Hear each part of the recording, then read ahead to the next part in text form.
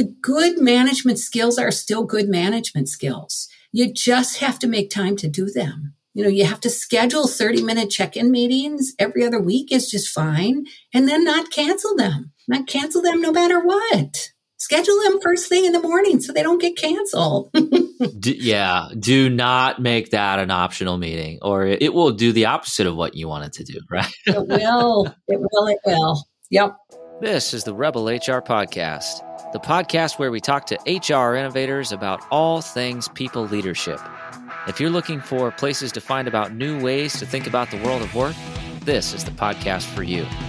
Please subscribe from your favorite podcast listening platform today and leave us a review. Rebel on, HR Rebels. Welcome back, Rebel HR listeners. Extremely excited for the show today. We have with us today Janet Pollock, PhD. She has recently written a book.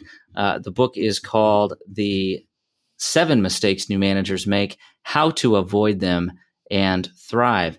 Janet started her career in the Marine Corps. She is a legit leadership expert, making sure that people understand good leadership practices, whether they are running a Marine organization or making sure that that manufacturing is running correctly. So really excited for the conversation, and thank you, Janet, for spending some time with us today.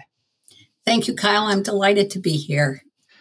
Well, really excited for it. There's so many times where I just wish I would have hit record the minute that we started talking before I hit record for the podcast, because the conversation's already just been wonderful here.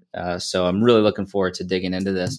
The first question that I want to ask is, what prompted you to write a book about leadership? Thank you for the question.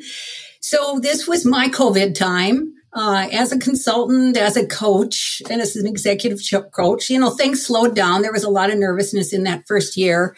I had always had it on my to-do list, and it just made sense. So I was able to take a lot of the content I already had from blogs, from emails, from leadership development sessions I'd had, and took the time to think about, if you're a brand new leader, if you're a frontline leader, what do you really need to know how to do and how to do well?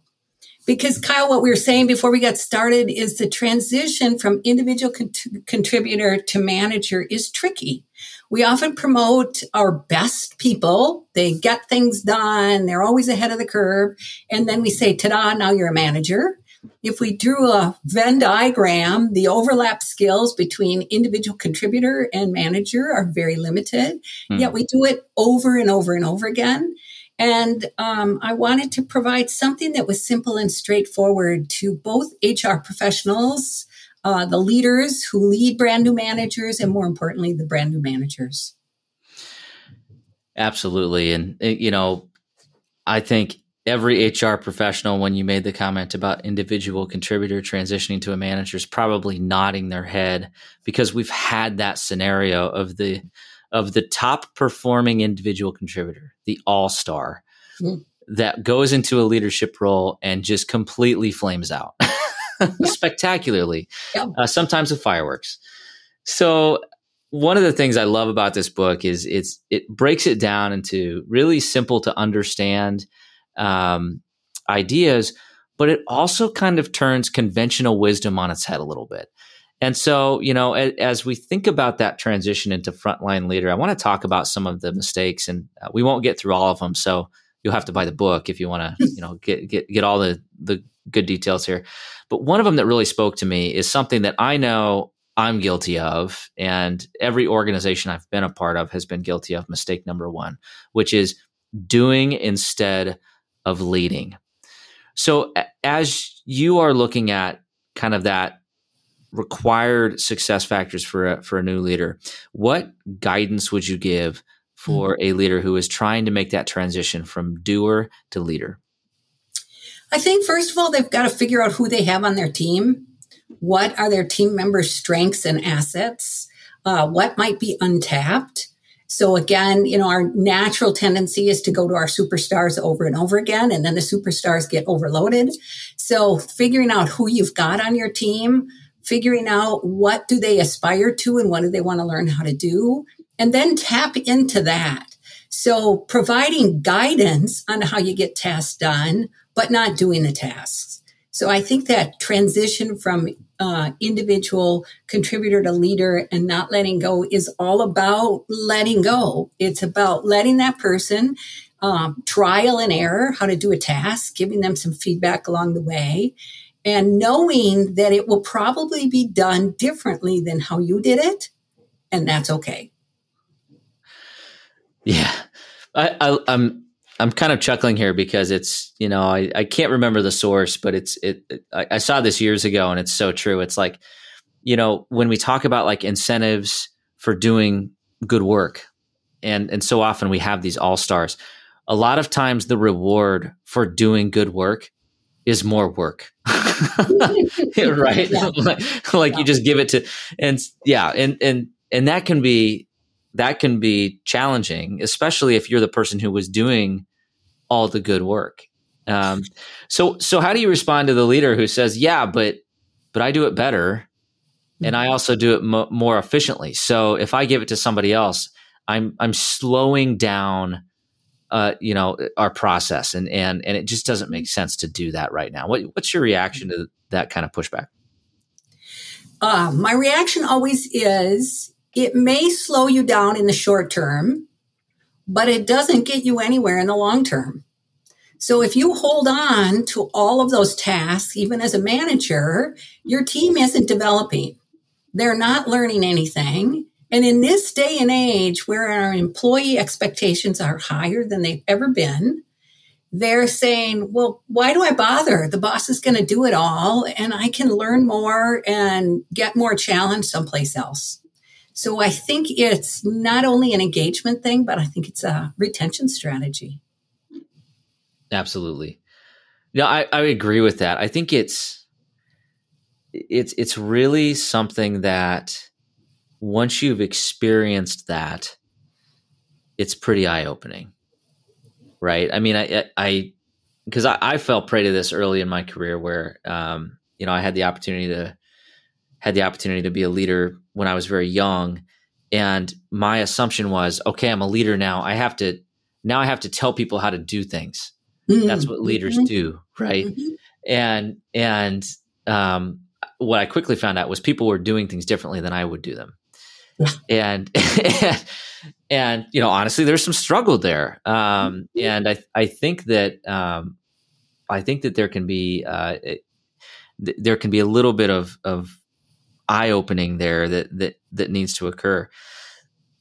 What successful programs have you seen your clients or other employers do that help with that transition, that help people, kind of keep them from making that misstep and set them up for success earlier so they don't have to learn like I did the hard way? Yeah. Well, I think there's a couple things you can do. First of all, you can prepare your future leaders. Most of us now are doing succession planning and we're going pretty deep into the organization.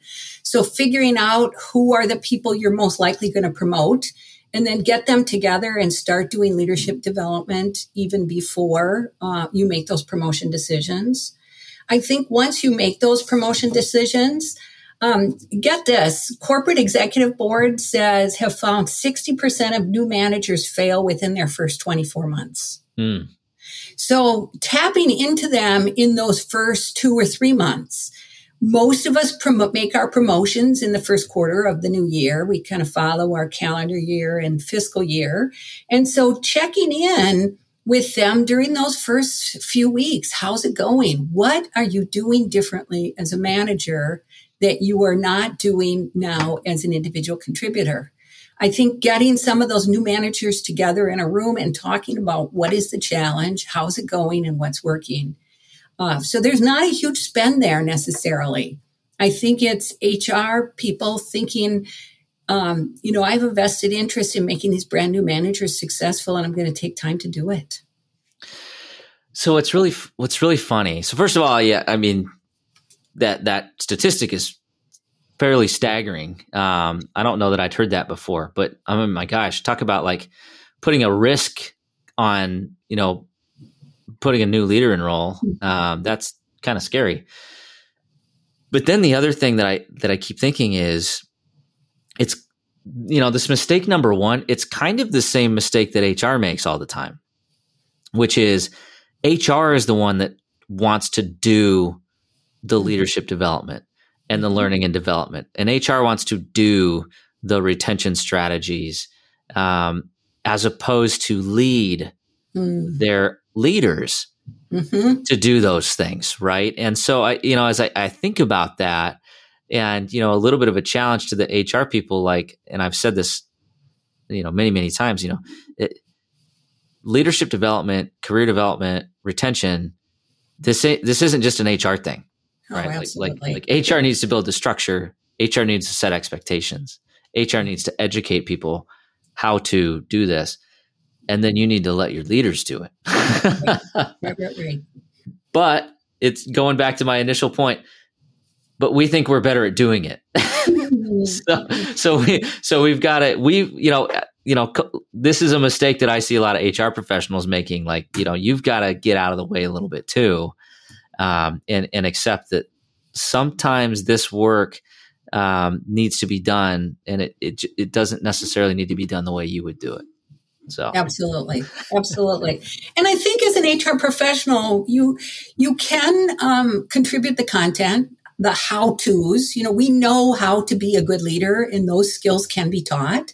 So finding some good content, whether it's from my book or someplace else, I think it's facilitating the conversation. It's pulling those brand new frontline leaders who have their hair on fire off the front line for a few hours every week or a couple of hours every other week to talk about how is it going with each other and what are they learning and what is difficult. I think that group experience and learning from each other, HR can have a role of facilitating it, but again, they can't do it. They have to bring everybody together so that they learn from each other. Absolutely. Yeah. So you made a comment there, and I'm curious to get your perspective on it, because I think there's some different opinions out there on this. And you mentioned that, leadership can be taught. Mm-hmm. And I agree, full disclaimer. But I think a lot of times we do still fall into that bias that somebody is a, quote, natural leader. Mm-hmm. And so what is your reaction to that kind of that assessment that somebody is a natural leader?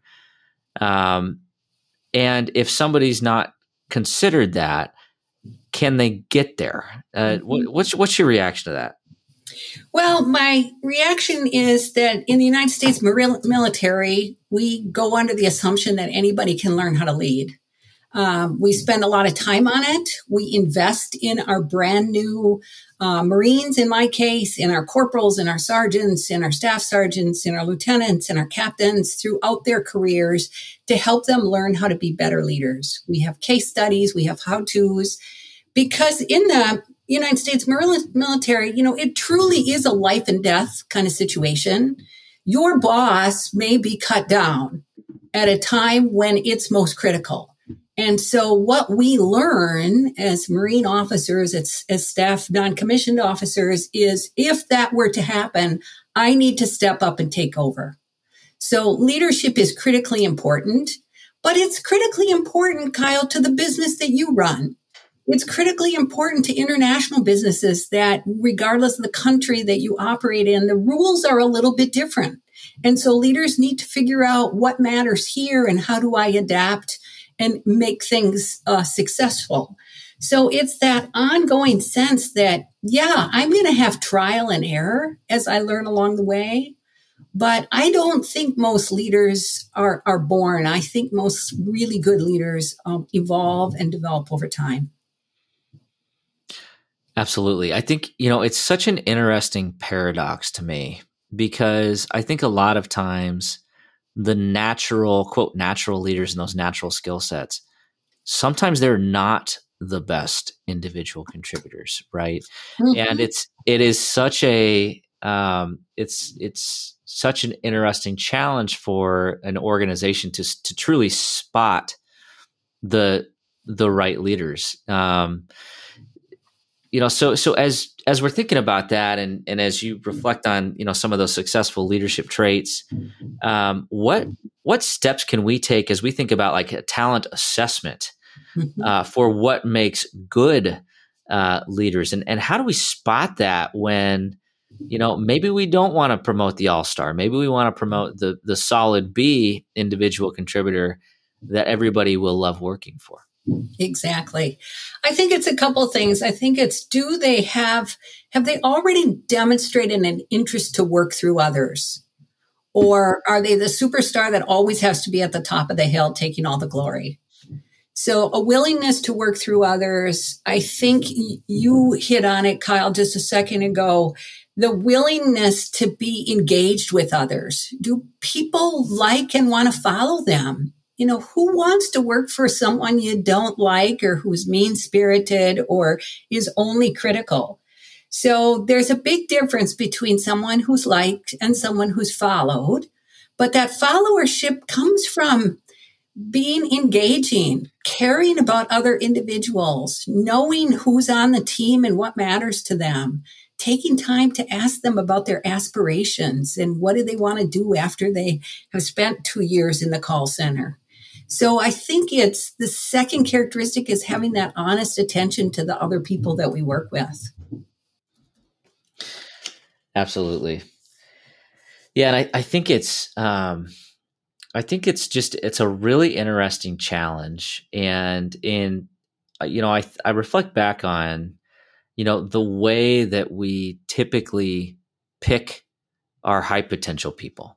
Right. And there's a lot of, that even the term high potential is a little bit charged at times. But, I do think that it's really easy to just assume that, potential and performance are the same thing, but they're really not. And the skills that make someone successful in a leadership role are typically just very different than the skills for an individual contributor role. And so, as we're thinking about that in human resources, I think that's part of that, as you think about your developmental pipeline and your talent structures and your learning and development, is what systems do you have to spot that and make sure that you don't fall into that pitfall of, promoting people beyond where they should be. And quite frankly, it just makes everybody miserable, typically. It sure does. It sure does. And it drives turnover, of course. Yeah. I think one of the challenges that HR folks have is we've spent so much time in the last 5 or 10 years on doing succession planning, on having the conversation, regardless of the tools that you use. And so now we know who our quote unquote high posts are. And then we don't take a deliberate next step to say, how are we going to get them ready? We just assume that somebody in that highest potential block is ready to launch into a new and unusual experience, and they may or may not be. So I think the biggest thing that HR can do to close that gap is to say, okay, now our highest potentials, what are development assignments that we're going to give them? And how do we coach and mentor them through the process so that they're really successful and they're ready to lead our biggest challenges? That's a great call out. 100%. And it's, I love pretty pictures, and you can make a really pretty org chart with all your high potentials and promotables and strong contributors or whatever label you want to put on your team. But if that's all it is, it's just a pretty PowerPoint slideshow, then, you are doing your organization a disservice. You have to kind of force it most of the time to make sure that these individuals get into a program that actually helps cultivate the skills gaps that they have, or gets them exposure to the things that they would not typically see throughout their day. So, I think that's a great call out. I also, I think we're shifting into one of the other mistakes, which is not developing your team. And that's really what we're talking about here. So walk me through the mistake of not developing your team. Why? I think we all know we should. I think even people who aren't natural leaders probably know, okay, I probably should be developing my team. But if we all know that we should be doing this, why is the mistake happening? Yeah, good point. Well, I think first of all, it's really easy to send them off to training and think we did our job. What we know from a learning perspective is that is the least likely way that people are actually going to apply the skills on the job, is to listen to a TED Talk or go off to a 2-day training session on how to do Excel or do some analysis. But I think managers get overwhelmed at the thought of developing their team. And it's not that hard. It's getting them together and saying, Sharon, you're really good at culling through data. Can you give us 3 pointers on how you do it? Where do you start? What do you do in the middle? How do you produce such great insight? And so it's building it into the day-to-day work of the team when the team gets together, and sharing knowledge and then giving other people a chance to apply that knowledge. So, we talked a few minutes ago, Kyle, about it's, as a new manager, it's just so much easier for me to do it. I think from a development perspective, we run into that same problem. So now we talk about how to do something different, and then we have to give someone that opportunity to do it. And again, there might be some lack of performance. There might be some impact on productivity that we maybe don't think we have time to spare. Absolutely. That's the most common complaint that I hear when I do, training or talk about, hey, we really should be doing this, is, I just don't have time. Mm-hmm. I just don't have time. And it is so easy to fall into that trap. And I think we do the same thing in HR, right? It's like, yeah, I would love to, spend time developing my employees, but I got to get payroll done. And if I don't do this, people don't get paid, right? Well, that's pretty darn important. So yeah, we should probably, but if we don't take the time to develop others around us or ensure that development is happening, it never changes, right? That it's actually, my argument there is like, yes, I understand that you're busy and that you feel like you don't have any time, but what if so-and-so quits because they feel like you're not developing them enough? Well, how much time are you going to have now? Right. Right. So, and by investing in employee development, you're investing in reduction in time in the future. Right. So it's actually the solution to the problem, but you can't, but sometimes that's really hard to say when, people are under fire. And I think the other challenge there is sometimes it's hard for people to focus on their own personal development when they feel like they are too busy. So what do you see that works for a leader that actually focuses their time and energy on employee development? How do they structure that in a way that allows for, a positive experience all around? Right. So I think you build time into your regular meeting schedule. Kyle, you just pointed out that, managers will say, I support development. I approve most programs that people want to go to. And then my employees cancel because they think they're too busy. And that's a very normal occurrence. And so how do you combat that? Well, most teams do meet at least an hour a week. They talk about what people are working on, what are the challenges. So carve out 2 things. First of all, carve out time for recognition. Start every meeting with recognition, and then spend at least 10 or 15 minutes on learning. It's not a big formal thing. Who wants to teach about how to do a macro in Excel? Next time we get together, can someone teach us all, and we'll all open up our Excel and we'll do a macro.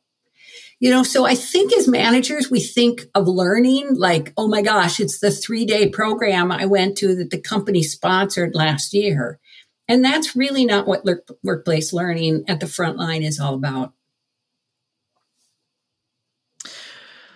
I don't know how to do a macro, if I'm being perfectly honest. I don't know. I don't either. I don't know if I really want to learn. I don't know, it's going to be position specific on that one. But I do think, and that goes back to what we really talked about that, a few minutes ago, which is creating that structure, right? It's as an HR professional, how do you ensure that your leaders understand, hey, development is important. Structure that into your one-on-ones. And then the manager says, what's a one-on-one? And then you can have that conversation. But that is the reality of this type of work, in the real world. It's if you don't facilitate the structure and ensure that people are held accountable to these things, then you're going to miss it. It's going to be missed. Yeah. Yeah. Kyle, one of the things that I cover the most often with leaders, either in the leadership programs or in the book itself, is how to have a good one-on-one. And my format starts with, how are you doing, really? And then what did you accomplish since the last time we got together? And there's some questions in there about, what did you learn?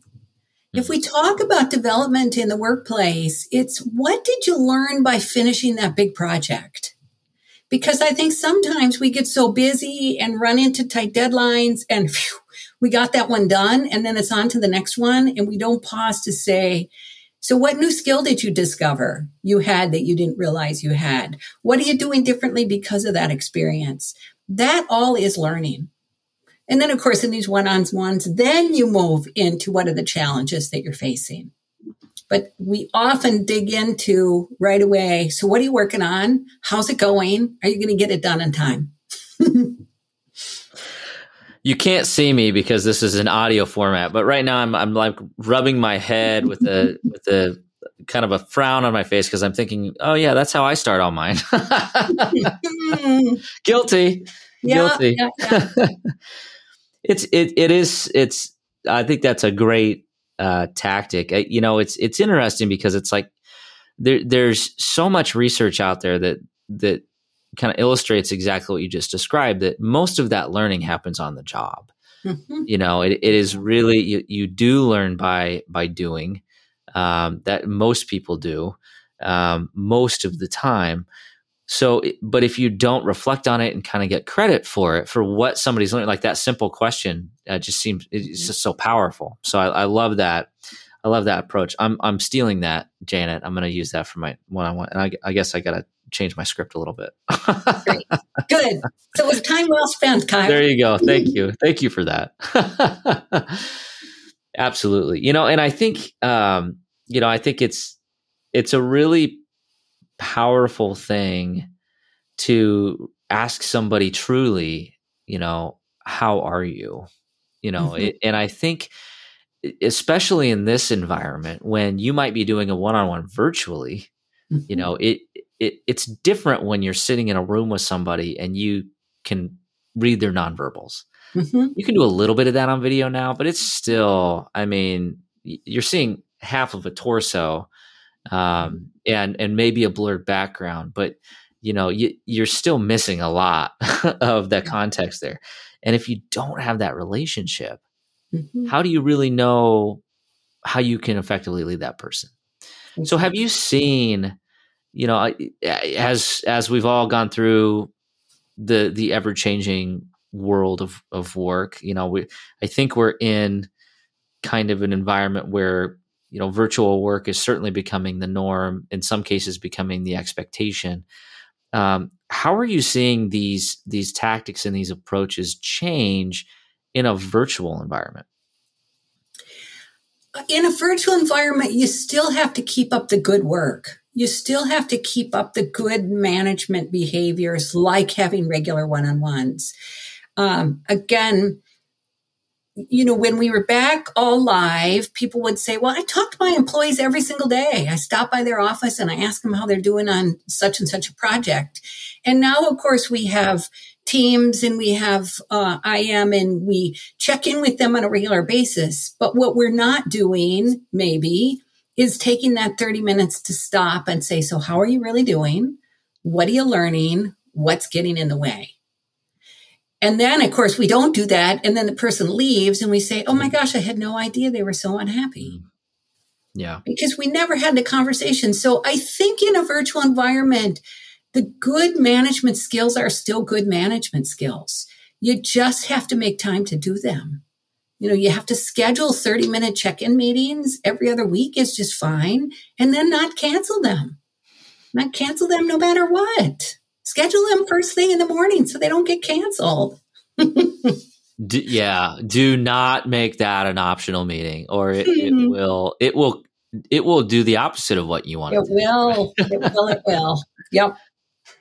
Yeah, I can't tell you how many times you have that exit interview and you get that feedback. Well, they never prioritized me. Well, what do you mean by that? Well, they'd always cancel our one-on-ones. I mean, I've heard that so many times, and and that's like, oh yeah, well, it's almost like, they expected it and then you got rid of it. It's almost better than not having anything on the calendar, and then they don't have the expectation that you're going to meet. Yep. Not that I'm advocating that you don't put it on the calendar. I'm just saying that it's bad if you cancel it. Yes, it's really bad if you cancel it.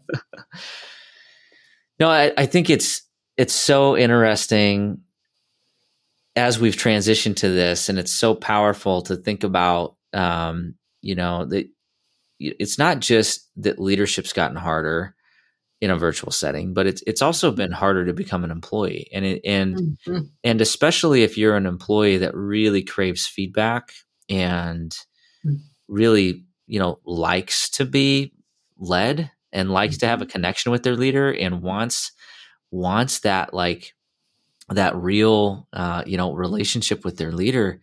It can be really, really stressful if they feel like they don't know where they stand or they're not getting that feedback, right? I mean, that can drive turnover. If you think like they enjoy not having you bug them, you might be completely on the wrong end of the spectrum there, because they'll fill in the blanks with whatever they want, right? Absolutely. So it's mistake number 4 is not taking time to give feedback. And of course, feedback is both recognition and redirecting feedback to get someplace better. I did my dissertation on the experience of college graduates during their first year of employment. And they universally said, I just don't get any feedback. One woman said, my boss honestly said to me, if you don't hear anything from me, assume that everything's going fine. And so I said to these young adults, so why is that such a big deal? And they said, well, we're coming out of college where we got feedback all the time. I take 4 or 5 classes, I turn in a paper, I get a grade, I do a presentation, I get a grade. This is ongoing over the course of 3 or 4 months. And then they come to the workplace and we say, if you don't hear from me, everything's fine. It's just too hard of a shift. I'm laughing because it's so true. And I had that experience where I came out of college, and it's been a while, but yeah, you're constantly graded and you constantly know where you stand. So, either I had an A+ day today or I had a B- day today, which one. So, but when you enter the workplace, when you have a leader that just says, the less you hear from me, the better. It's very destabilizing. It's very destabilizing. Yeah. And it's part of the employment equation. Yeah, we pay our employees, but what we've learned from COVID is that meaning and connection to the mission of the organization matters a lot. And so if we don't hear from our managers about how we're doing, that's part of the fairness of being an employee is, you pay me equitably, you help me learn and grow, and you tell me how I'm doing. Those are the basics of being an employee. And I think as managers, we owe it to our employees to do that on a regular basis. Absolutely. It's so funny because, nothing that we've talked about here is overly complicated. The theories it's fairly simple. And as we talk about it, it's like, oh yeah, that makes sense. Yeah, that's common sense. Oh, I get that. Okay. They want to know where they stand. They want to feel connected to the organization. And I think every single person listening to this is saying, yeah, I get that. but that doesn't mean that that's easy, right? It takes so much focus and energy. And that, for me, that's the hardest part of being a leader. And it's why some people hate being a leader, because this stuff is really hard to do effectively and do right. And it's not just you. I mean, I remember, early in my career, I've had so many great influencers and mentors in my life. I'm blessed. But I had an employee who was a long-term employee. It would be what I would consider to be a natural leader. And we were looking for our next production supervisor, in this case, was the role. Frontline leader, huge team. And, had the conversation with this individual and about stepping into a leadership role. And they said, they looked at me and they said, I have no interest in taking on that stress. I know what I do well. I know I'm really good at it. I know that I could probably do that job well, but I only want to be responsible for me. And I know that about myself. And for me, as a young HR professional who was, kind of, my motivations and goals were very different than this individual's motivations and goals, but, good for them for kind of calling that out. Not everybody's that self-aware. Right. Yes. And that's where we have to, as leaders and HR professionals, kind of think about that. And as I think about that, that's like, as we define potential, the aspiration has to be there as well. And so often we can just assume that somebody wants to be this leader and find out, down the road, oh, they don't even want to do this. They just thought that they were in this training program because it was required. It happens more than we'd like to admit. Right. It does happen more than we'd like to admit. And, how do you find out about their aspirations? You ask them. I mean, I bet it's amazing how often you go to succession planning, Kyle, and, Steve Schmidt's name comes up and you say, and the boss says, I'm not sure if he'd be a good manager. I'm not exactly sure what he wants to do next. And, that's part of that equation that we've been talking about. I mean, I can't tell you, again, none of this stuff is like rocket science, but at one point I took over a new team, and we, one of the things that I always do, whether it's a new team or I'm in a new job or whatever, is I set up one-on-ones, just I call them statuses. It's just, I don't vernacular for my first employer.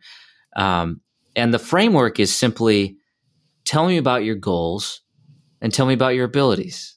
And that's it. That's the only thing we talk about for 30 minutes. Sometimes it's an hour, depending upon, how the conversation goes. And so I took on this new team, and I was doing this process, and I sat down and I asked the question about goals. What are your goals? What do you want? And she looked at me like I had asked her something in Mandarin, and she had no idea what I was talking about, and got really, really confused. And I'm like, is everything okay? I'm sorry. Did I say something wrong? And she's like, nobody's ever asked me that before. And I'm like, what? It's like, so, but it was to the point where they hadn't ever really given it a whole lot of thought in the context of our organization at the time. And so it's like, oh my gosh, what a big opportunity missed to help this employee understand, A, what career opportunities they even want, and B, what those career opportunities look like within our organization. Right. And now we're at a point where, now I'm worried, oh my gosh, I have a turnover risk here because this person's just kind of going through their career without having any idea of what that career progression might look like. So yeah, I mean, I think again, we've talked about one-on-ones a lot and some of these topics and feedback, but I mean, so important. So, point well taken, Janet. Great. So we are through 3 of the 7 mistakes. So we're going to give we're going to leave a little bit of a teaser here for people that, hey, go buy the book if you want to read the rest. But I do want to ask you, Janet, as you look at some of those other mistakes we haven't talked about, what is one that you really want to call out that you want people listening to this to walk away with from this conversation? Well, I think getting ahead of change and your role in leading your team through change, whether the change is you've created yourself because you've created a new process, or because the organization has told you you're working on, 4-day shifts, or you're moving to Timbuktu, that you as a manager have the responsibility to manage this change. And so in the book, there is some really great tools about how do you think about it? What are the messaging? How do you talk about, how do you get people on board and helping them to stay on board? Thank you for saying that, because I've been saying that for years. And I don't know how many people listen, but I can't tell you how many times it's like, somebody's like, this is happening here, communicate this. Yep. It gets dumped on my desk and I'm like, well, this is a crappy message. How am I supposed to send this? And a lot of times what it turns into is, well, HR says, right? Or CEO says, or CFO says. And so more often than not, you find a leader that finds comfort in having somebody to blame it on, as opposed to own the change with their team. Yeah. And I've done a lot of employee opinion surveys in my career. I've had a lot of employees in my office. I will tell you that the leaders that own the change communication are the ones with the best retention rates, the most loyal employees. They score the best on those opinion surveys because they're taking accountability for that change. So it really, really powerful note to leave on. And I think it fits perfectly into exactly what we're trying to do here at this podcast. So with that being said, we are going to change direction and go into the Rebel HR Flash round. So 3 quick questions. Question number 1, where does HR need to rebel? I think HR needs to spend much more time and investment in their frontline leaders. So often, at least in America, we invest heavily in our directors and vice presidents and C-level suite. And I do a lot of that work, and I'm delighted to do that kind of work. But there are bad habits that form early on. And so figuring out how to get some of this content in the hands of every single manager that you promote. I love that.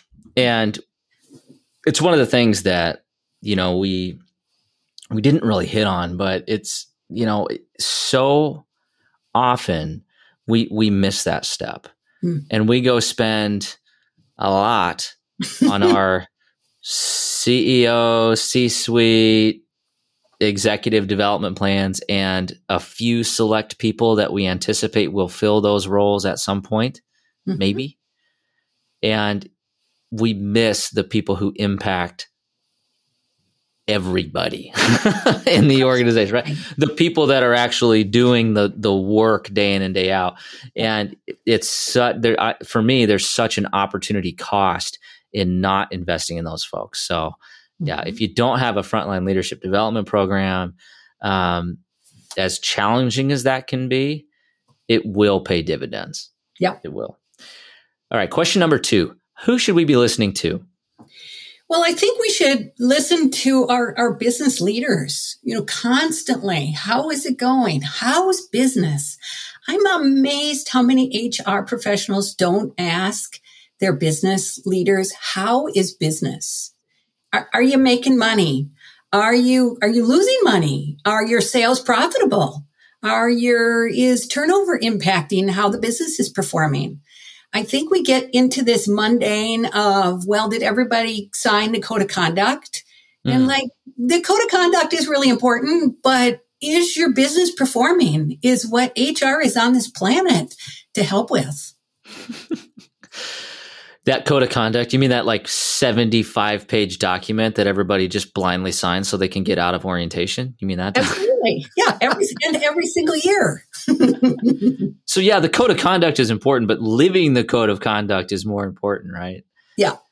we've definitely got a theme going with this conversation, because it's all about like these intentional actions, like the one-on-ones and those. But I mean, what you said there, it just rings so true. And it just reminds me of, again, earlier in my career, when I was struggling to build trust. I was struggling to understand the business. I had inroads that needed to be made. And the simplest thing that I did, and probably the most powerful thing I did, is I just went and sat in a production meeting. Yeah.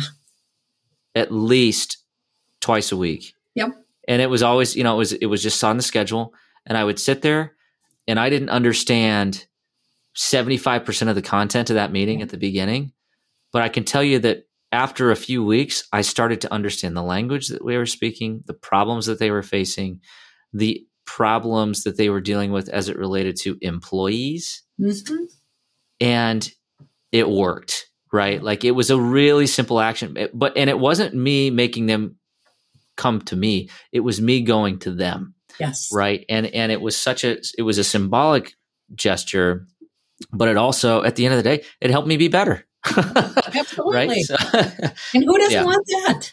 Yeah, absolutely. Yeah. And if you don't know the sales numbers and the profit numbers and, some of those like basic business statistics, like, I understand not all of us are math people, but you gotta learn that stuff. That is what drives the business. And, and it doesn't matter if you're a for-profit or a not-for-profit, you need to understand your organizational health.